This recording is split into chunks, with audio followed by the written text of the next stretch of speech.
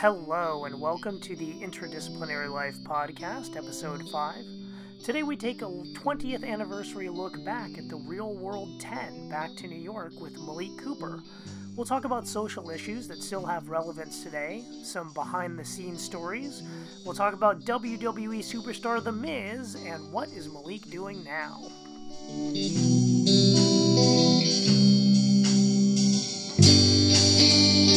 All right. Well, hello and welcome to the Interdisciplinary Life Podcast. You know, it's an interesting one because this is going to be our first episode of 2021. 2020 is in the rearview mirror, so everything is going to be fine from now on. Yay! Right? Yay! So I can shave my blip beard. I know, right? We all got to get rid of the pandemic beard. I probably have to dye my hair back, shave my head or something because I dyed my strip of my head pink now because it's just I get bored. But one of the things I was doing when I was bored is I started organizing all the Legos because we have all these Legos and they're in disarray and they're hard to build with. And so I made this project. I just dumped like all the Legos in the middle of the floor in Ryu's room and I started sorting them out. I like, these are for vehicles, these are for building buildings, these are minifigures, right? So it takes all day because it's a whole project. Yeah. And the only thing that is in Ryu's room, like for entertainment while I do that, is an old all-in-one TV VCR, right? Like a bigger version of what everybody used to have in dorm rooms back in the day, right? VHS tapes. I still like watching VHS tapes sometimes. And I actually wrote an article about how if you have small kids, having a VCR all-in-one is actually a great approach to getting a little extra sleep on the weekends because kids as young as like 18 months can put in a tape and then it just plays by itself and then it rewinds at the end and pops out. And so that was Ryu. We got all these Disney's movies on VHS, and Ryu, when Ryu was a baby, could just put them in and watch the tapes. Wow. And they weren't coming in to me like, Daddy, wake up at 6 a.m. on Saturday. So I suggest that's tricks all of parenthood. I might have to borrow those, you know. I'm telling you, because now he's you literally 18 months. You got a little one. I'm telling you, this is how it goes. But so I was doing the Legos. And I was like, well, I want to watch something. What do I want to watch? And I saw where we had the tapes. It said Real World Tape 1. I was like, oh, man. I haven't watched that since it was on, right? Like, I need to watch it. And it was the Real World 10 Back to New York. It was their 10th anniversary. They had started in New York. They went back to New York. And I was watching it because my dear friend was on the show. And I thought it would be nice to watch. And as I was watching it, like I didn't expect this, but I realized like a lot of what they're talking about in the show still applies today. And now it's 2021. It's 20-year anniversary of that show. And so I thought it would be very cool to bring in Malik Cooper from the Real World 10 back to New York to come in on the podcast and talk about what the experience was like, looking back on it 20 years later. I'm really interested to get your thoughts. So here we have Malik Cooper from the Real World. You still have the fro. Like, I'm definitely jealous of that because still rocking the fro. I can't grow hair anymore, but you still have it going. Yeah. So welcome. Maybe the trick is I hide it under a hoodie recently. I don't know. No. So we'll get into what you're doing now, right? A little bit later. But I guess the first thing is now it's been 20 years since you were on that show. Does it feel like that long? What are your sort of initial thoughts as you look back now 20 years later to being 23 and doing that show? That was crazy. It does feel like a long time, and especially like watching a little bit of those. I saw some, whatever was online, I don't even have the tapes. They were like lost in my mom's garage somewhere probably, but like it does feel like a long time, and you're right though, everything does feel like there's issues that were pertinent in our situation, specific to our cast, that are just as relevant today as they were then, even more so. When watching it, I think to all of these memories that just come in and they're like, dang, like we had so much fun out there. And of it, they made a show where they air about 1% of what they film, you know? And the experience is like wrapped up like your story on Instagram. You're like, you get these flashes of those exact moments that happened on tape and how they ended and how they developed. And it's a ride. And I loved the experience of it, like just having reflected on it now. I think I was so lucky to be just one of those few folks selected to go. I just watched the whole season, or at least all of it that my mom taped. There might be some, I think some were out of order. Some of them might have been missing. I don't know, but I watched from the casting special all the way through. Just at the beginning is like when you decided to do it and then going in, like making your audition tape, going to the casting thing, which was the first time they had done that to do the casting. What were your thoughts? Like, did you have a goal going in? Did you have something in mind that you wanted to accomplish, or was it just the experience? Well, I can't speak for, you know, obviously everyone's casting experience. I think mine was kind of interesting, unique. I learned a lot about the casting after, but going into it, you know, Sorrell's girl had made me try out. I had no idea what was really the real world it was even about. I hadn't even watched the show, and I just got kind of encouraged by a friend to just go to this audition, you know. And I remember, because, you know, we're from Berkeley, we go to Telegraph all the time, and just seeing like Laval's Pizza, like just this huge line of everyone just like waiting to get a chance to audition. And I'm like, damn, like this is crazy, you know. And in the line, I met one dude that I knew, and we were talking to some like little gutter punk, homeless looking kid on the street, smoking, having fun, like didn't care. Cause again, I didn't really know what I was getting into. So I didn't really want it, you know. I was just like, whatever. If they take me, they take me, you know. And I remember he asked me a question and I didn't know there was a camera on me. And he was like, hey, what would happen if you went to New York? And I didn't even know that the show was going to New York, but I was like, New York? Damn, I'd probably meet my family, you know. I've never met them. And he was like, you never met your family? You know, and it just like that little bit of drama like captured. I was like, oh, okay. Like, you know, I saw that they had my attention, and everyone was trying to distance themselves because we were like the two kids smoking in a line for all folks trying to audition. So no one wanted to be around us because they didn't want to smell like weed probably.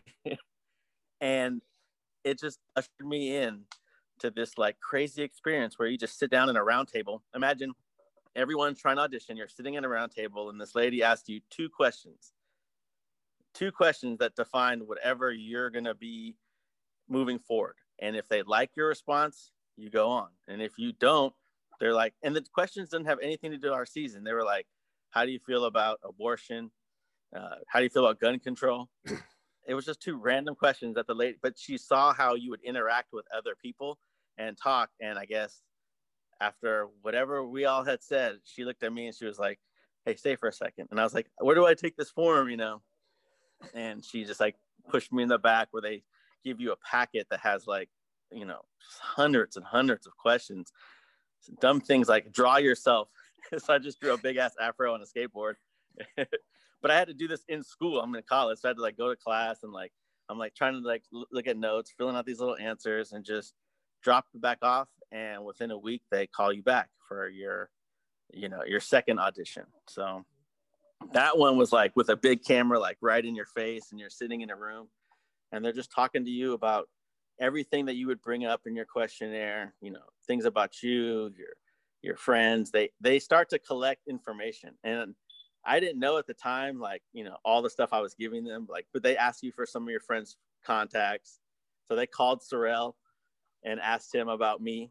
And I remember the casting, like they never had taken all of these people that wanted to go on a show and like put them down south and like get them to know a little bit. So that casting special was special, and they never did it again. I don't know.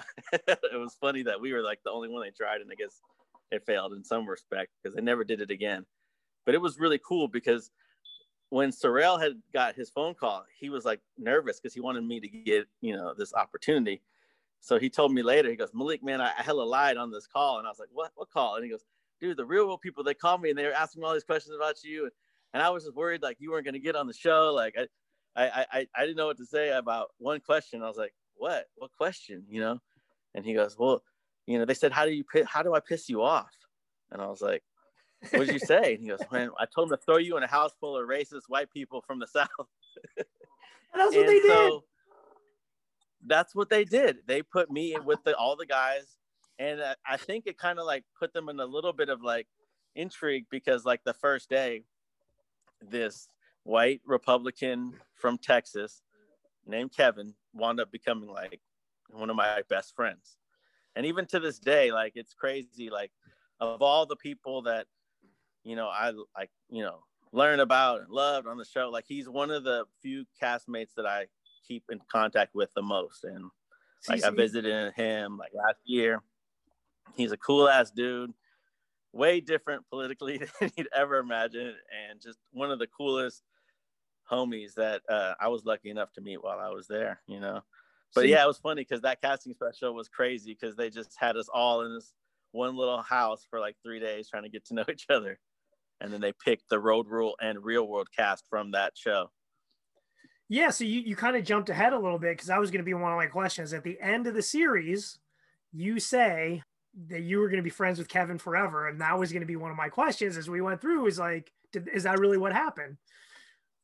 Yeah, lucky enough, I think we did kind of stay true to that, and that's pretty cool. Like, of all the craziness, and there's a lot of great memories of me and all the other folks, but it was instantly like I knew me and him were going to be cool from that casting special. And I was like, okay, so as long as I'm on whatever, I didn't care if I was on Road Rules, I didn't care if I was on Real World. I was like, whatever, as long as I'm with you, it'll be cool. Like, I knew it was going to be like an experience that we were going to be okay with. And our cast was kind of like really divided by gender issues for a while, which I'm sure you might want to get into, but that was cool to know he was already like a homie, and especially when those experiences are like that. But it is the good thing about the show, I think, in general, is that you are kind of forced out of a comfort zone in some respect.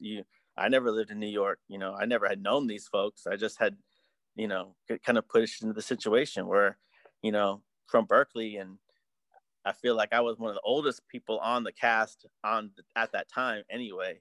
I think I had like a little leg up and just feeling like all of 23, like, well, I know, well, there was like, what, poor Rachel was like 19, in New York City. Like, oh, I feel so bad. You can't, but yeah, like, even that, I just think that, we're from an area where they, as a casting agency, go, we cast Berkeley all the time in the Bay Area because we call y'all the X Factor. We don't know what we're going to get.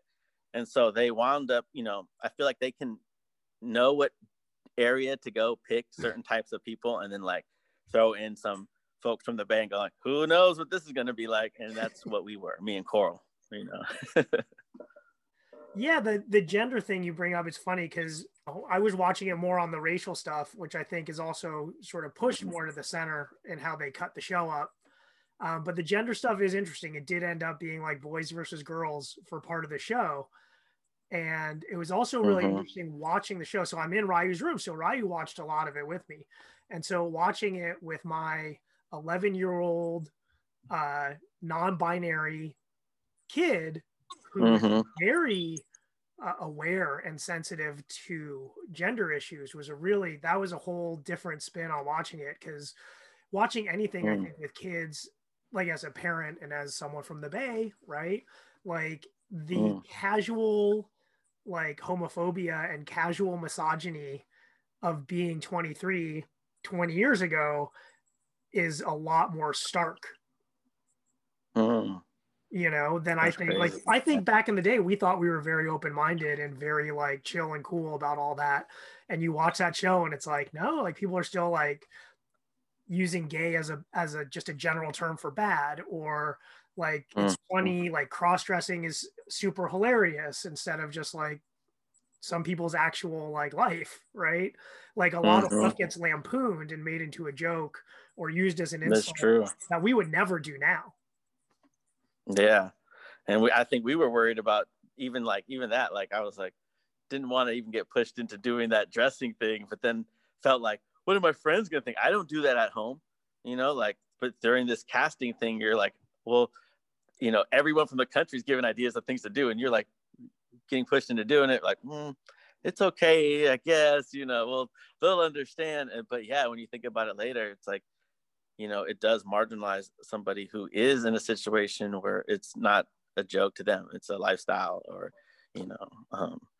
but yeah, it's trip also seeing that,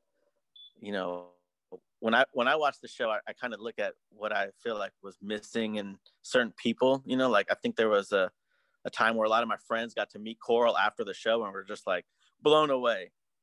And with every one of them, we'll be like, man, she's so cool. I'm like, she's so cool. She's always been cool. Like, she's hella cool. But maybe what you saw was just a reaction to situations so much in the beginning, I think, with her, because they loved her reactions, so they're just like, they're showing you all this that you forget, like, she's a lot like us from the Bay, like hella cool, and like just going surprised by some of the things that, you're hearing, like, what, you don't know when Black History Month is? None of the people in our house knew that month existed. Like, we have to tell you that, like, and to like absorb that on camera. I think some people thought her like, well, she's the bitch of the show, but I think she just got kind of like a bad cut in a lot of things. Like, her family comes, but you don't see this.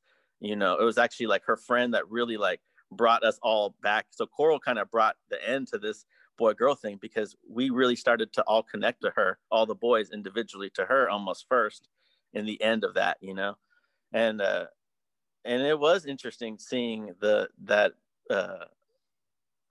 moments where you're just like, damn, like I wish I could say this or this now, like, because everything that you do say on tape exists forever, and then you think about it later, like, oh, well, what happened to this part of this conversation that we were like battling for hours on, but why did this not make it, or even why did they not come? Like, some of our funniest moments they never came because they didn't want to film that, they choose what they film almost, but they almost tried to film everything that they could. So that was like, those rushes of emotions are always like fun to watch and talk about. So any issue, I'm always like, oh yeah, I loved it because this and this and this and this. So yeah, I should watch some more, because I think that the other seasons, as they progress, and all have this like one, moment that, could be relevant right now, and you could think about it like, oh, well, why did this person think that? And you can bring them on like you're bringing me on here,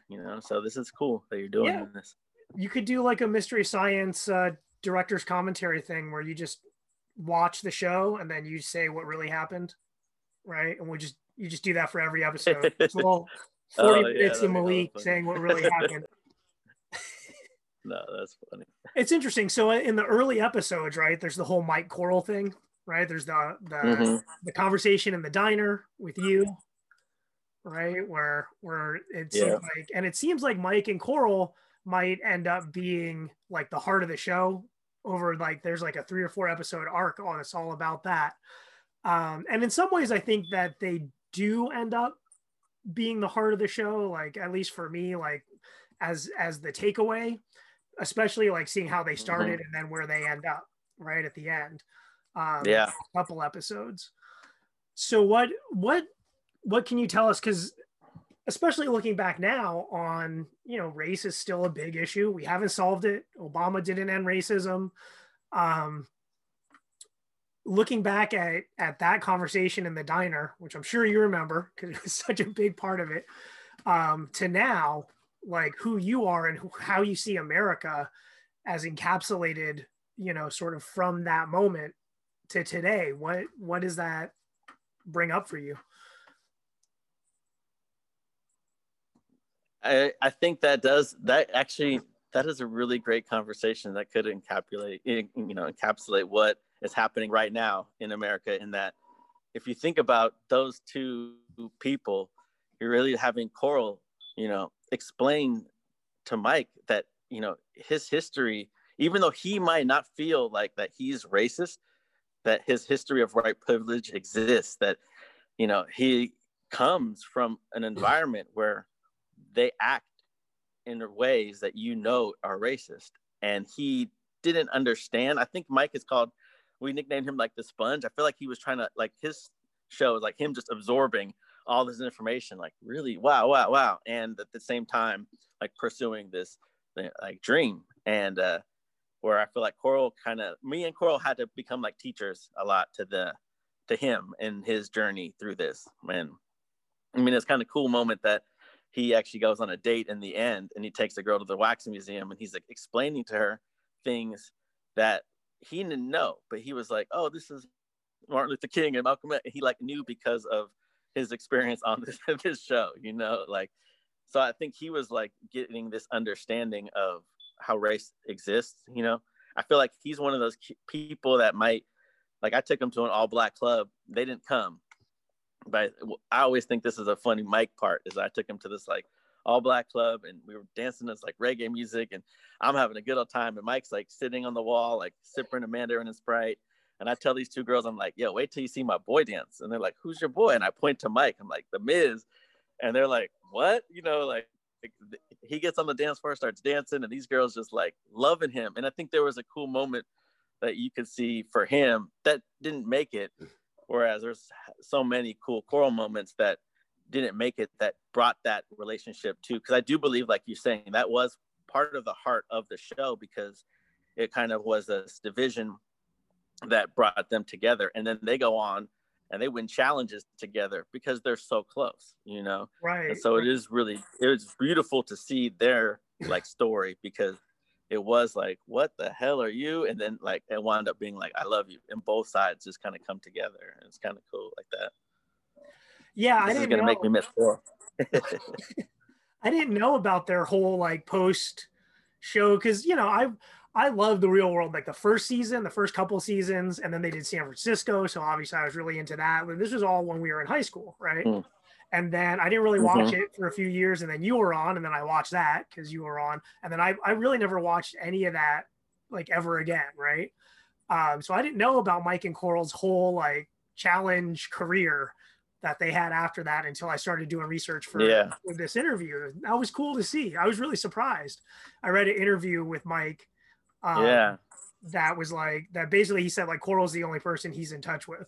Yeah, and I could see that because you could see them, you know, even on our season, they got close, but when you do those challenges, I think it's a different thing. I never really liked the challenges, so my thing was like when they offered them, they kind of offer you two routes, like a speaking thing you can do, and then you get involved in that, and that just was more something I was more passionate about in the beginning of, you know, the after the show things.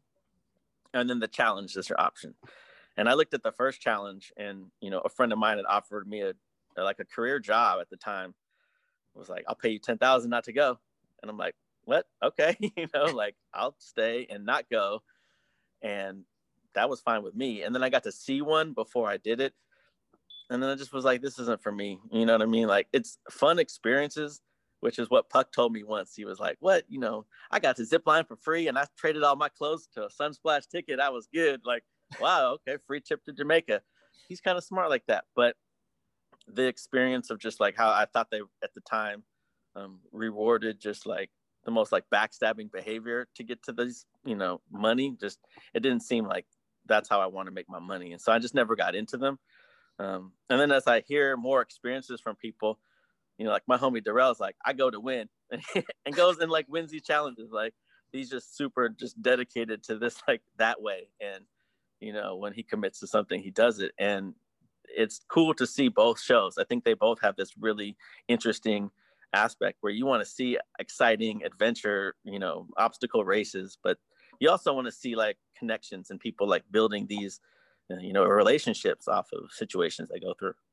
Well, right. I mean, I think that's what sucks people into all this, right? Like, I don't really need to see people living in a house. I live in a house. Like, I've had roommates, right? Like, that's not what's compelling. Yeah. And just, you know, there's obstacles. You can watch Ninja Warrior if you want to see one dude do, you know, a thing, or like UFC, and they had their reality show. I don't know if they still do it, where they would take like guys who wanted to be UFC fighters and make them live together and then fight, right? Like, and that was the elimination. But people aren't wanting. You can watch UFC if you just want to see the fight. People want to see the relationships and the human interest part of it, right? And I mean, I think I was part of that reality show like craze that then took over the world for a while. And now I think that's kind of toned down because we do it for free anyway. We do it on Zoom and we do it on Instagram, and we expose people to our reality for free. And so there's it's even more so that we're all more personal about, how we feel, so. Yeah. And that's, it's interesting. Like, so for me, Real World, like the first season of Real World really was this groundbreaking, compelling thing, because like I had never seen any reality TV. I don't know if that was really the first reality TV show, but it was like the first really major one that got like a lot of attention. And the Real World just became like part of American culture in a very deep way, right? It got all the spinoffs. Mm-hmm. Like that's why you have Big Brother. That's why you have a lot of reality shows came from that Real World idea. And so again, going back to Ryu and watching the show with an 11-year-old, Ryu was watching it about. Yeah, I would love to know his reflections. Oh, I'll sprinkle them in as we go, but one of them that comes to mind right now is they're watching. It's like 4 or 5 episodes in, and Ryu goes, "Dad, I feel like they're kind of ripping off The Office, like the way they do the camera work and the little interviews and stuff like that." And I was like, "Oh my God." So then I had to explain like how a show like The Office comes into being is because of the Real World, right? Like, yeah, you had the Real World and that format of like, we're going to follow you around all the time and then do the confessionals and pull you aside for a little interview here and there. And that became actual documentaries like that, which then became the mockumentary TV genre, right? Where that's exploded, where you have Parks and Rec and The Office and The Other Office and, the whole David Brent spin, like all of that came from the Real World. Right? Yeah. And explaining that to a kid who doesn't have that background was that was a fun moment, right? That's tight. But you're talking about like you and Coral having to be teachers, and just knowing you, that's something that you've always had as a core part of your personality, like your whole life. You've always been kind of a teacher. Yeah. And I think it fits in even now. I mean, whatever business I do, I usually try to incorporate some sort of free aspect to it. I've been teaching print shop stuff since I had my print shop. So already in 15 years, and I don't even get paid to do it. I just do it because I think when you think about the world, you always want to try to give back, and especially with younger folks, like, they're the protagonists of change, and, they need trades. Like we actually come from high school that had more trades than some of them do now, so it's kind of cool to see schools that really offer this kind of like elective where they, let you teach these young folks for a long time. And so that's been rewarding for me in just a lot of ways. But the show was definitely, edutainment. For the audience out there, we're talking about, I can't even say his last name. Most people, I think, today know him as The Miz, right? So just like, I think some people who might not know the show real well, I keep calling him Mike because for me, he's always going to be Mike from the Real World.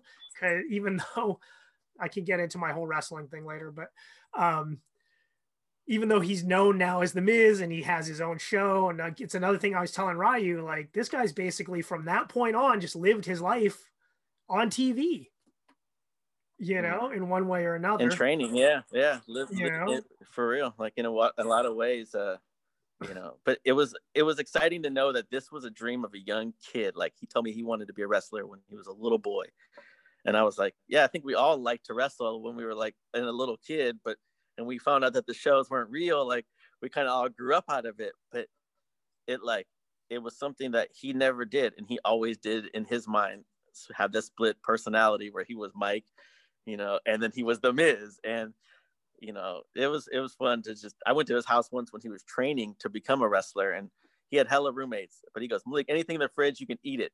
And I was like, really? And I opened the fridge. It's like packed more than Isaac Jones, which you can fill in the blank. A huge household could live there off his food. And I'm like, oh my God, and he was just building this huge muscle mass, and like his dream was really to get there. And I think whatever it took to get there, that, on a positive side, it did. And it was really cool to see that. Like, you can watch this show and see like this young man's, his dream did come true. You know, even when they even brought a wrestler on our show to bash him and to tell him that like, you're never gonna make it and you can't. And I'm thinking even the guy at one point could be like, you know what, you can make it, you know, like give him some like, are you really gonna be just like this soul crushing wrestler persona the whole time? Or are you gonna pull him to the side and be like, hey dude, you know, keep trying, like you'll do it one day? And I forgot who that wrestler was, but I wonder if he laughs one day and goes, dang, he probably, like, I don't even know if I got a belt, but he did, you know? So it was, and it doesn't come up until about halfway through the season when he starts like being the Miz. And I had totally forgotten that. And you so really that get was comfortable. a fun thing for me to like be like, oh my God, he was doing this all the way back then. And even obviously before that, like was a lifelong thing for him that I had no idea. That was kind of a treat, you know. Going back to Mike and Coral and that diner conversation, and sort of really the theme throughout that whole show, like, God, the part with Mike's dad coming to town, oh, that was so cringy. And they're talking about black people, like you can't hire black people because their education, and it just gets into so many issues. Like, and you and Coral try to tell them, right? Like, well, why do you think they don't have an education? Like, it's because of racism. It's not because they can't learn. And trying to like unpack all of those layers. And that was 20 years ago. And so for me, honestly, it was a little sad. I want to hear your thoughts that obviously that's still people's mentality because we got Trump. And we see like what people say and what you see the viral videos of people posting online. Has anything changed? No. In fact, I'm a better reader because anytime I hear about, you know, like a bombing, I got to read the whole article and then wait a day to find out that the person was white. Whereas, you know, if it was, you know, black suspect is, you know, armed and shooting somebody, it's like the first thing that they always would, you know, highlight is our race, but they tried to downplay involvements of their own color when it comes to white people and terrorist acts and violence. And even just, you know, when we think about police, you know, like just what happened to Tamir Rice, you find out he still isn't getting justice and cops are just doing whatever they want with impunity. And it builds this culture where, you know, those people even go and become police that are racist already. And then they're like, yay, now I have a badge to do what I want. And I can inflict terror upon, you know, communities of color with no problem, you know. Like when you think about Mike's dad, it's just like, if you feel for a kid who goes, you know, my dad, I'm a father now. I want my son to idolize me, you know, and to actually almost be more, you know, woke than your father in the end of, has to be kind of like an eye-opening thing that you have to go through. But, you know, our society has kind of seeing it more than ever before, which I feel proud to say that, you know, we can have a movement, you know, during a pandemic that was bigger than the civil rights, that went all over the world, that exposed people to the truth. That is an opportunity, and it's not going to be the end all. This is, you know, like you said, it's 20 years. We're still going to be dealing with this our whole life. And hopefully Ryu's generation can just take control, breed it out, learn it out, love it out, figure it out. It's your guys' turn, you know, but we got to get them a better earth to inherit in the first place. So that's our goal.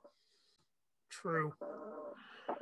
So I'm watching the show and there's the diner moment. And then the next few episodes are really focusing on like Mike and Coral and talking about race. And obviously Nicole, right, is jumping in there. And the way that it's edited together, like you come across as being really like loving and patient with Mike. Like, again, that teacher part of you that I think is just part of who you are is really evident. And obviously, you know, I actually became a teacher and I don't have that in me. It's probably why I'm not teaching anymore. But how did you get to that you point? Know, your point isn't to like, I guess I didn't think I went in there with anything, but I guess I did go into the show. I didn't want to go in there with like judgments. You know, I felt like the whole point is to get to know somebody, you know. I mean, life is a long game, and there's going to be moments where you realize things about people. And I think everyone has something to learn. I love music and I love to, DJ and all that, but I like to know what you listen to more than I like to play you what I listen to, because I want to absorb some of the good songs that you like and see how my taste can evolve over time. And I think that show is like, me and Nicole, we used to argue for hours about issues and just, it was crazy. If Eminem should rap, I remember those when we were like going at it. And I didn't even like Eminem at the time, but I felt like the right to defend him for hip hop should have been okay. I see this as a huge, global historic phenomenon in music that I love. And so I'm like, why not? I don't, I didn't think that the commodification of culture aspect to his personality should be part of it, and I like the Beastie Boys too. So it was funny to see these like arguments, and then, a lot of them made it, some of them didn't, but that were so long and deep. And then like now I'm wondering, I wonder how you feel about this, because, he's as successful as a hip hop artist, or last I heard you did yoga. So maybe it's okay to absorb other people's stuff, and we can all learn. And I think we would all probably have that in us to go like, damn, that's crazy. Like those convos were deep for those first few, that especially because it was centered around race, and you had Nicole, me, Coral, who all have, very strong personalities to some degree, but like different to a degree. A lot of this is editing, right? And a lot of this is also just what I know about you from knowing you. But like, you got Nicole and Coral who are going really hard on Mike, and then like, again, like you come across as being like really caring. And I'm wondering like, okay, how much of that is editing? How much of that was intentional? Like, were you thinking to yourself at the time, like, I need to be a counterpoint to the more like sort of vociferousness coming from the other two people, and just, or is that just who you are? I don't know. I guess I feel like it was part of me, and part of also me and Mike's journey together. Like me and Mike did things like on camera, we're telling everything horrible thing we had ever did to people that we cared about, like just because we wanted to get to know each other. And I think that there's a part of him that I did care, that I wanted him to learn, and in that environment, I didn't feel like he was, resistant to learning. He sat there and was like, I'm telling him, oh, Rosa Parks. Okay, let's sit down. Let's research on the internet. We're going to see, information come at you. We're going to talk about this and ingrain things in your mind and just see what happens. And so, yeah, that was I know a hard, like experience for him. But when you asked me if I felt like it's me, I always just thought like, yeah, like I wanted to educate more than, divide, and judge. And I think that we had that in us, because we all want to put things in boxes and separate. But, when I looked at Mike, I see someone that wants to learn why, isn't more going like, you're this and this is this. It's like, but I heard that this and this is happening. And you're like, no, Mike, that's because, and he's like, oh, okay. And he just takes it, and I think that, I hope that show got that from that. And I also just, I kind of feel bad because I know that these two people who are also telling him what's important, sometimes they get looked at, oh, you're too hard on him. But it's like, no, like you need to know this stuff, because if you don't, the ramifications are just real for our people. And so if you don't understand why these things are important, you're going to fail in your, relationship with society, and you could jeopardize us. You could hurt us not even knowing it. There's a little arc where you and Nicole have your big blow up over blackness, right? Mm-hmm. And she basically accuses you of being a poser on representing your community. As you look back on that 20 years later, what do you think about it? It's funny because I looked at that, moment in a lot of ways with me and Nicole. We kind of have both of a actual equal, racial identity where we are made up of black and white, where when we were getting to know each other, I mean, we had spent a lot of time in the casting and on these episodes, like building up to that moment, like talking and building and getting along, arguing, everything. So for that, like, I think that was our big blow up where, she's like, well, you never had sex with a black girl. And I'm like thinking in my mind, well, I haven't had sex with that many girls in general, but yeah, I'm going to be honest. Yeah.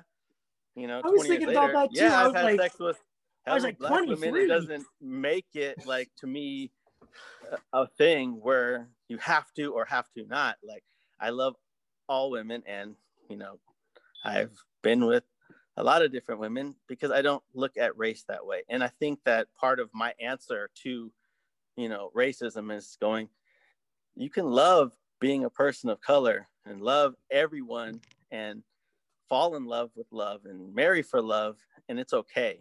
And if you have mixed race babies, and it's okay, like, it's not an issue. Right? I got one right at home, Me too. And you're 1 year old as well, so we're all made of those little mixtures. And even Coral, who's identified with being Creole, that's a mixture. It's like there's a lot of people who have these mixtures in us. It's okay to be strong and identify with being black, and stand up for your people and be proud of yourself and marry for love, and you're okay. And because that's how I've always felt, and I'm okay. And in the decisions I make on the day to day, do I help or do I hurt my community? And I would argue that my conscience is clean like that. So that's kind of how I've lived my life, But yeah, I remember that episode going like, oh shit, this is gonna air, and it's also gonna like last forever, because one of the good things about the show is they tend not to show the end of arguments. They kind of show the argument, and it lets that live, And even I remember, I think that was on like social media, and I saw some clip of it, and the comments, they're just pouring in on all sides, and it shows you how successful the show is because of how they handle topics like that. They let the viewers at home see this experience and kind of solve it themselves for what they think is, their take on that question, that answer, and all that. So yeah, that was for good TV. But then it learned a lot about me and Nicole, because after it, we were like, we weren't cool, and she is like, you ain't shit, and then she was talking about Bobby, this guy that she thought was the shit, but then he wound up coming in, the whole Bobby, and he's like, oh, he's horrible. Yeah, exactly. And you guys weren't cool, even at the very end when everybody's putting their bags in the car, she was still dogging you. And it wasn't even until like after I learned a lot about her backstory and her life, and gave me more context to Nicole.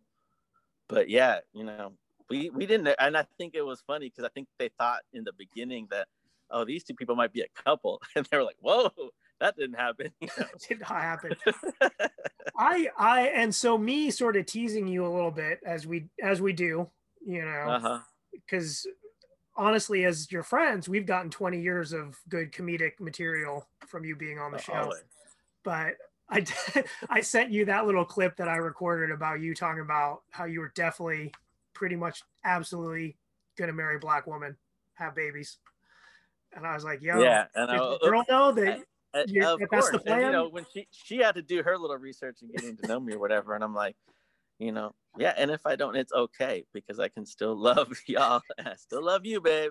So yeah, that was one of the things that I think it was during the Nicole argument, at the end of that episode, and then it comes back on the next one. It's like the intro plays, right? 7 strangers, chosen to live in a house, blah, blah.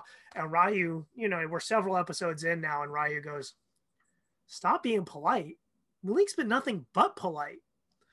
And, and I feel like, and then the Arista, you guys get the job at Arista that no one can pronounce. Arista, Arista, I don't know. Anyway, you guys get the job over there, and then there's that whole arc.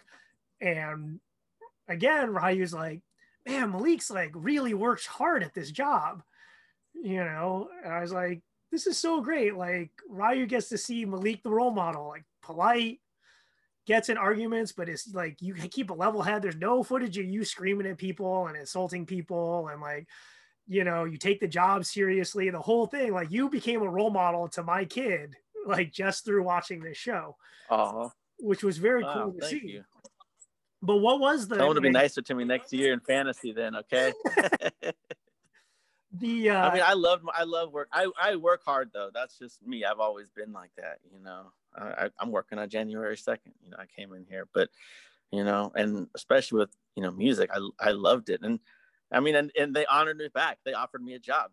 They offered me the only position that they had for any of us, and they just said, hey, you want a job? And I turned them down because I wanted to come back home, but I did get that opportunity, which was for me hella rewarding. Like they did see that I cared about the job, even though we're all supposed to be there to have fun. It's like when we're here to work, it's like let's enjoy this experience. We got to literally like build young little artists that some never did anything, but it was fun to watch the music from that angle where I see 10 floors devoted to talent, and especially when we have friends that were doing music and stuff and that might be talented artists. I had never seen a big label operate like that. Like this was a machine. You're going to each floor has its different focus, and all of these people committed to driving this artist. And it was cool to watch that. And yeah, I was lucky. I think we had of all the jobs that I saw, and I was like, these jobs suck. I mean, I guess you could work at a casino. It was kind of fun. Yeah, Vegas, good. But I loved that we had that record label. That was fun. I thought that was so weird when it happened though, because the first few seasons they didn't give them any jobs. It was just the living in a house part, right? Like they had no challenges. The first season they had their own job. They're watching TV. And I think part of the reason is because you want to see them together. And if you have all this opportunity to I gotta spend half of my day working and then come to y'all, it's just different. But if you're all working together and then kicking it together, you really are kind of forced to either get to know, love, or hate each other. So right. I mean, they're forcing more of the action, which was also why I thought it felt more contrived. Right. And I never watched it really again after you were on, because it just seemed like they kept getting more contrived and less real. Right. It was supposed to be real. That's the name of the show.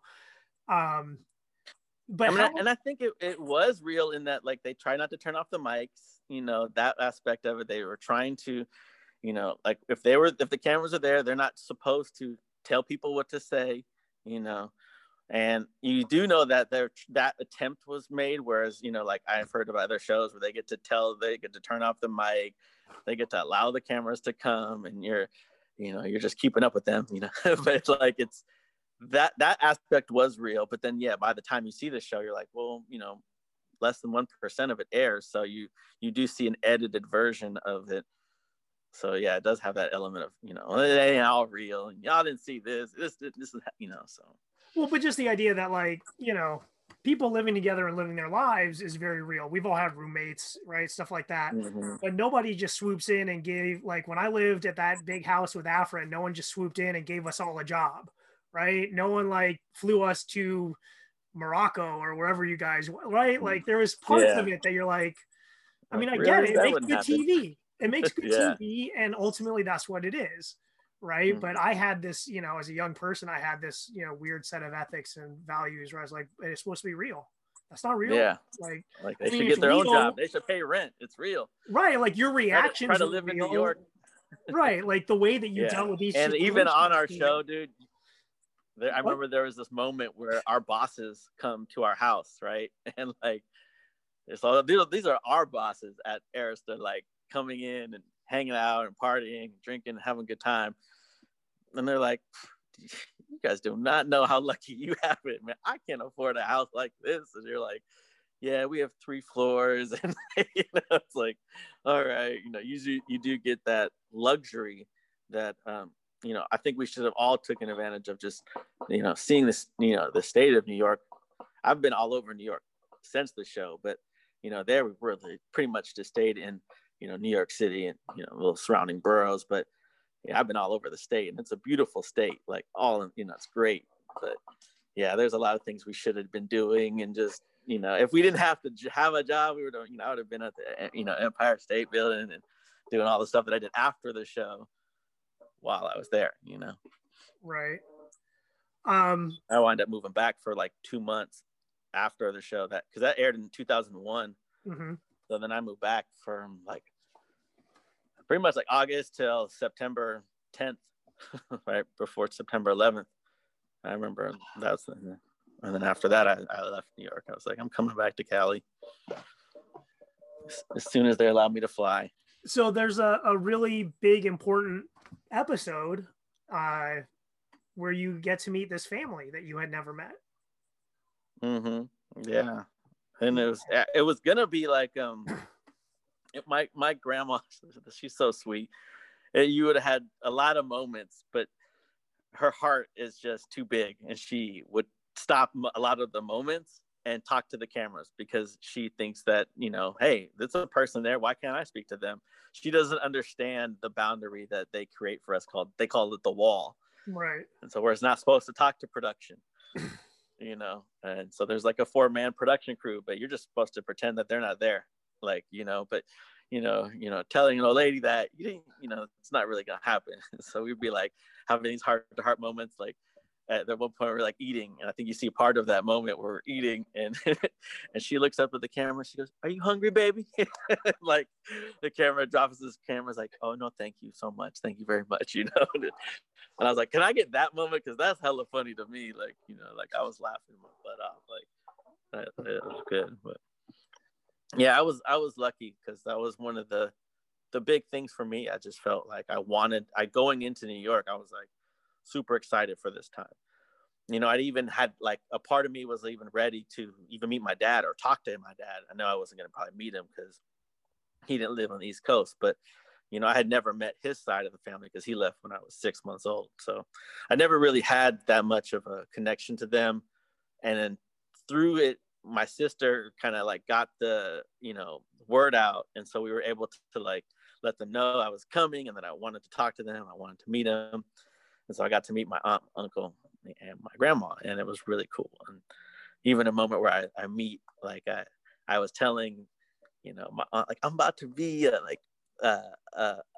uncle for the first time, and she goes, "Not the first," you know. And then this little girl's coming running down the street, and she grabs her inside, and it winds up being her daughter, and she runs up, "Mommy, I need some money for some shoes." And she goes, "Oh, you are my child," and I'm like, "Oh, you are my blood." And we all just like, it was really cool, like, you know, eating at the family business, all that. Like, it was one of those things that I was blessed to have you know, shared with the world and just got to experience for myself, you know. Yeah, and you know, it's interesting because it wasn't until that show that I realized that we kind of had that in common, right? Like I did know my dad for small periods of time through my life, but my main relationship with that side of the family has been with aunts and uncles and cousins who live in New York, you know? And so we both sort of I didn't, you know, that was a cool thing for me to learn about you that I hadn't known before. Yeah. Are you guys still in touch? You know, well, my grandma passed on, and I haven't really talked to, you know, my uncle out there in years, but for a while, in years after the show, we were able to like maintain this, you know, really cool friendship that was like, you know, every time I could try to come, I'd come, I'd talk, I went to go see them again, like going to their house and just, you know, having years of presents that people would give them. And she's like, "Malik, do you like liquor?" And I'm like, "What?" She goes, "That whole corner is just like 20 years of Christmas gifts that this person has given to our business." And I just never open them, and be like, you know, brandy, you know, like just boxes of it. I'm like, "Let me help you organize this." Looking again, just at sort of who you are. So then, oh man, I watched the casting special last. I watched the whole thing. And so when Hisela comes in to the vacation spot, like, I didn't know who she was. Like, where did she come from? Who is this? You're like, what? And I wasn't, you probably weren't watching Road Rules at the same time. No, I never saw any of Road Rules, so I didn't know. Yeah. Like, yeah. And so you guys go on vacation at one point, and you bring Hisela as like your guest. Oh yeah.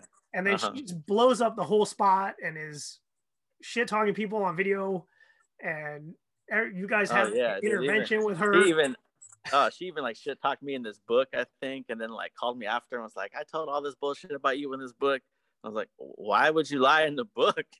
Like, well, because you're gonna look really good in the show, and I'm not. And I was like, oh, okay. And I think that was one of her, her things was just feeling like she wasn't like portrayed good in her show, and then coming in our show wasn't portrayed good there. And then, yeah, she was kind of shady, but that was her thing. Like she, was definitely into like she bashed all the guys. I remember like in her like grabbed a camera and like talked all this shit about us.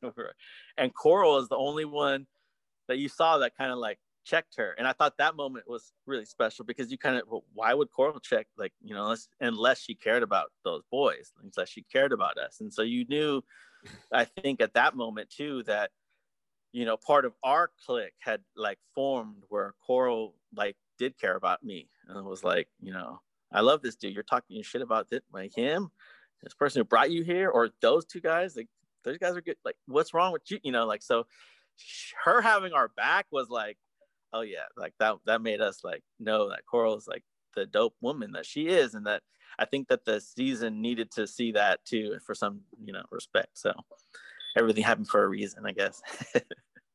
But again, that was another moment for you where Hisela kind of came and it didn't turn out the way you wanted, that maybe you expected, it seemed, at least at how they cut it up.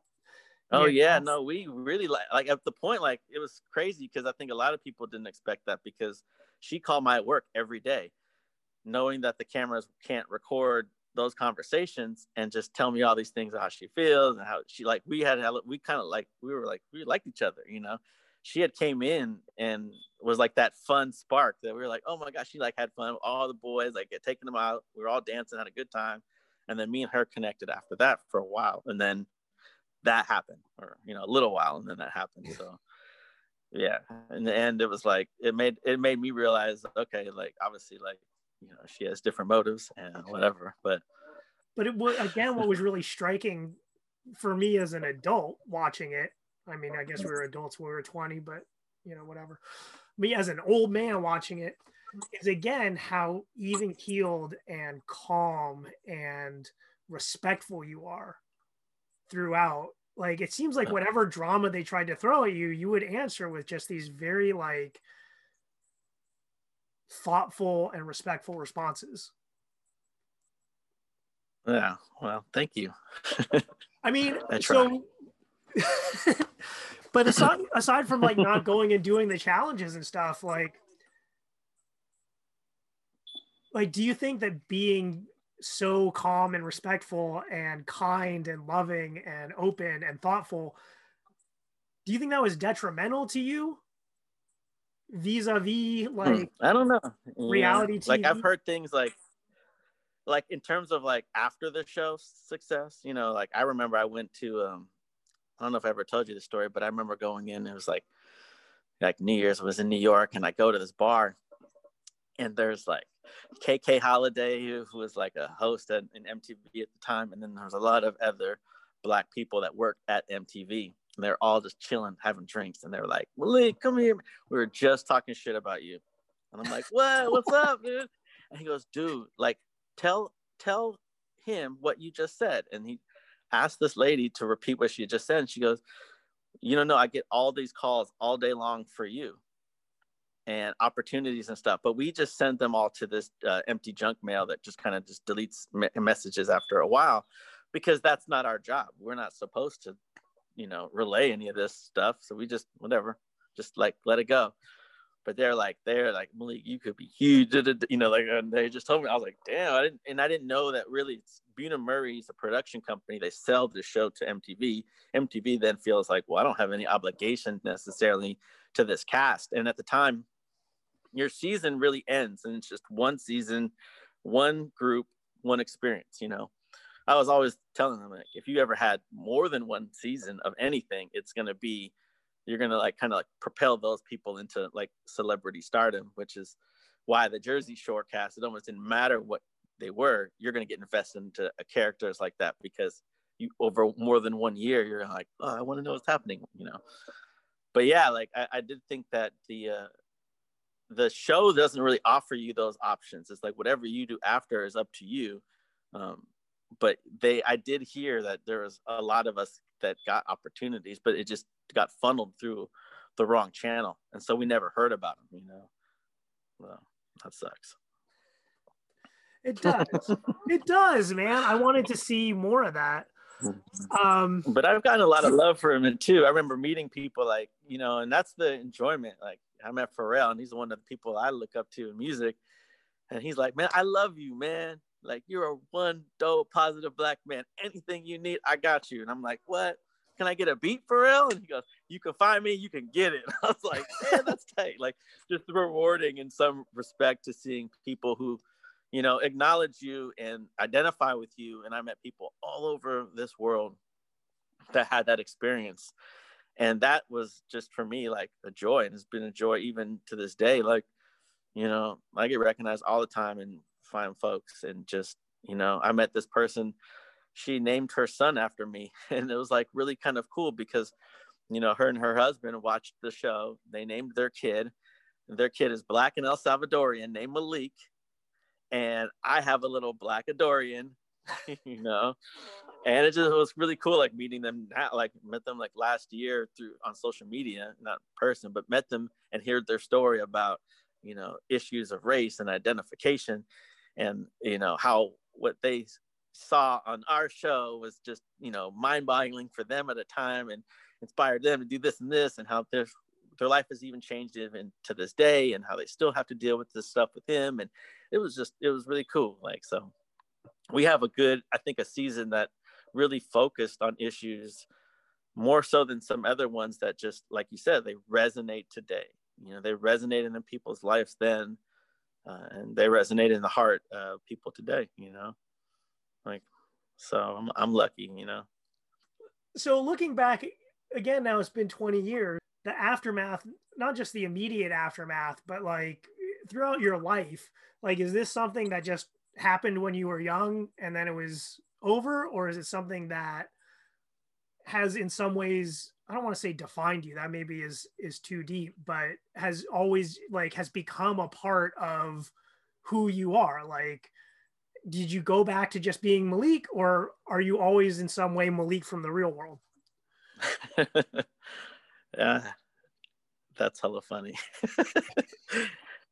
I guess I'm both, even my family sometimes says as a joke, they're like, Malik from a real world, like we joke about it. But, I do think that it was one of those moments that it propelled me to do things. So like from it, I was springboarded into, motivational public speaking. And then into that, I was, springboarded into like fighting, big tobacco. And then to that, it was, hip hop politics and, organizing as a speaker for the National Hip Hop Political Convention that took place, and organizing in the Bay where I'm from, and, leading me to start these businesses. Because even with my friend at the time, we were still like getting all of this like residual love from the show. Like companies would just send me clothes a lot, I walked up to Puffy, like, give me a jumpsuit. He goes, it'll be there tomorrow at 5:00. Like, oh, okay, like, damn. But it was getting all this like free clothing that me and Sorrel like, let's start a clothing line with no experience in fashion design or business. We, jump into this, but it leads you to things, because I think it opened up a door for me, in a comfort zone door that I was willing to constantly like break through for opportunities. And, I started thinking like people that inspired me, I started inheriting like, an Ice-T was like a philosophy that I thought, because Ice-T was a guy who at the time, like he was told, hey, can you rap? And he was like, I couldn't rap, but I never told them that. When they asked me, can I act? I couldn't act. Have you seen Leprechaun? But I never told them that. And if you look at his journey arc now, I mean, if Ryu recognized him from anything but, a tea commercial or CSI or something, I'd be surprised, because now that's what he is. And so I think a lot of people, you get afraid to kind of like try things, but when really it's like you're telling people what you can't do so much, you're used to it. You almost believe it, and really you need to stop and get out of that way of yourself, and let opportunities kind of help. And my problem is I want to keep sometimes in one business. I love the business, so I might stay there, but I've never been afraid to let that business evolve over time and to turn into different aspects of itself. And that's been my idea. Like, I know that there's a lot of people that, grow up and want to be Shaq, and the analogy I make is like, there's only one Shaq, but if I could be Spalding, if I could have my name on every basketball of a kid dreaming to be Shaq, that's what my focus would be, because I would love to be in business. And I think that kind of encapsulates what a business is and that could be successful, But, what was the tobacco thing? Well, and that was actually kind of the reason why I didn't even do the challenge was someone also who had from the Bay, this guy had named Yes, was like, Malik, hey, I got a chance to do the challenge, and I think you probably did too. And I was like, yeah, they asked me, and it was right when my season had ended. And he was pretty much like, well, I work in Truth was a national campaign that was really big, but each state had its own version of it. And so he worked with all of these, and he was like, this is something I'm really into. Like, if you're down, like, I can show you what I do. Like, this is something that if you want to get into, like, there's not many of us doing this too. And I got into it. Like, I'm reading all this research and finding out what really they're doing. I'm like, oh my God. Okay. And so that's kind of what I did for 5 years, pretty much, was doing a lot of those. And then, the speeches that they give you with colleges is also something that you do. And it's like someone will hit you up and be like, oh, we're doing a few castmates or speaking at this kind of college. Maybe the subject was like diversity or something. And then you go and you speak. But I did a lot of work for like New York, had one, and I'd go to all these little counties up in upstate New York where these young kids were really successful at kind of like curbing tobacco use in their community from really like the junior high and young high school was like the ages. And they were really successful, so much that if you were seeing these commercials, Big Tobacco would put out these, commercials about, smoking and how it was dangerous or bad, and the reason why is because they're draining the fund, because once you can't get sued twice. And so the master settlement, where they lost all this money in the lawsuit, that's what these kids were using to operate their organizations. But I had never seen an organization with this kind of almost like a free budget, because it had all this, access. You could do a lot with what you wanted to. And so these kids were doing really great work. And I learned a lot of stuff, because I always just thought it was about cigarette smoking, but in a lot of places they chew, they dip, and they do other weird stuff with tobacco that is nasty for little kids. And I was just amazed that these young kids were doing really cool work. And that was one of the fun things that I did while being off the show. So I'm sure our audience is dying to know what you're doing now. Do you want to plug some of your current projects? What does Malik from the real world do with your time? What do you do with your time these days? You're a father now? I am a father. I spend most of my days doing that. I love my son and I take care of him. And I run business. I have a print shop in downtown Oakland called People's Choice Printing.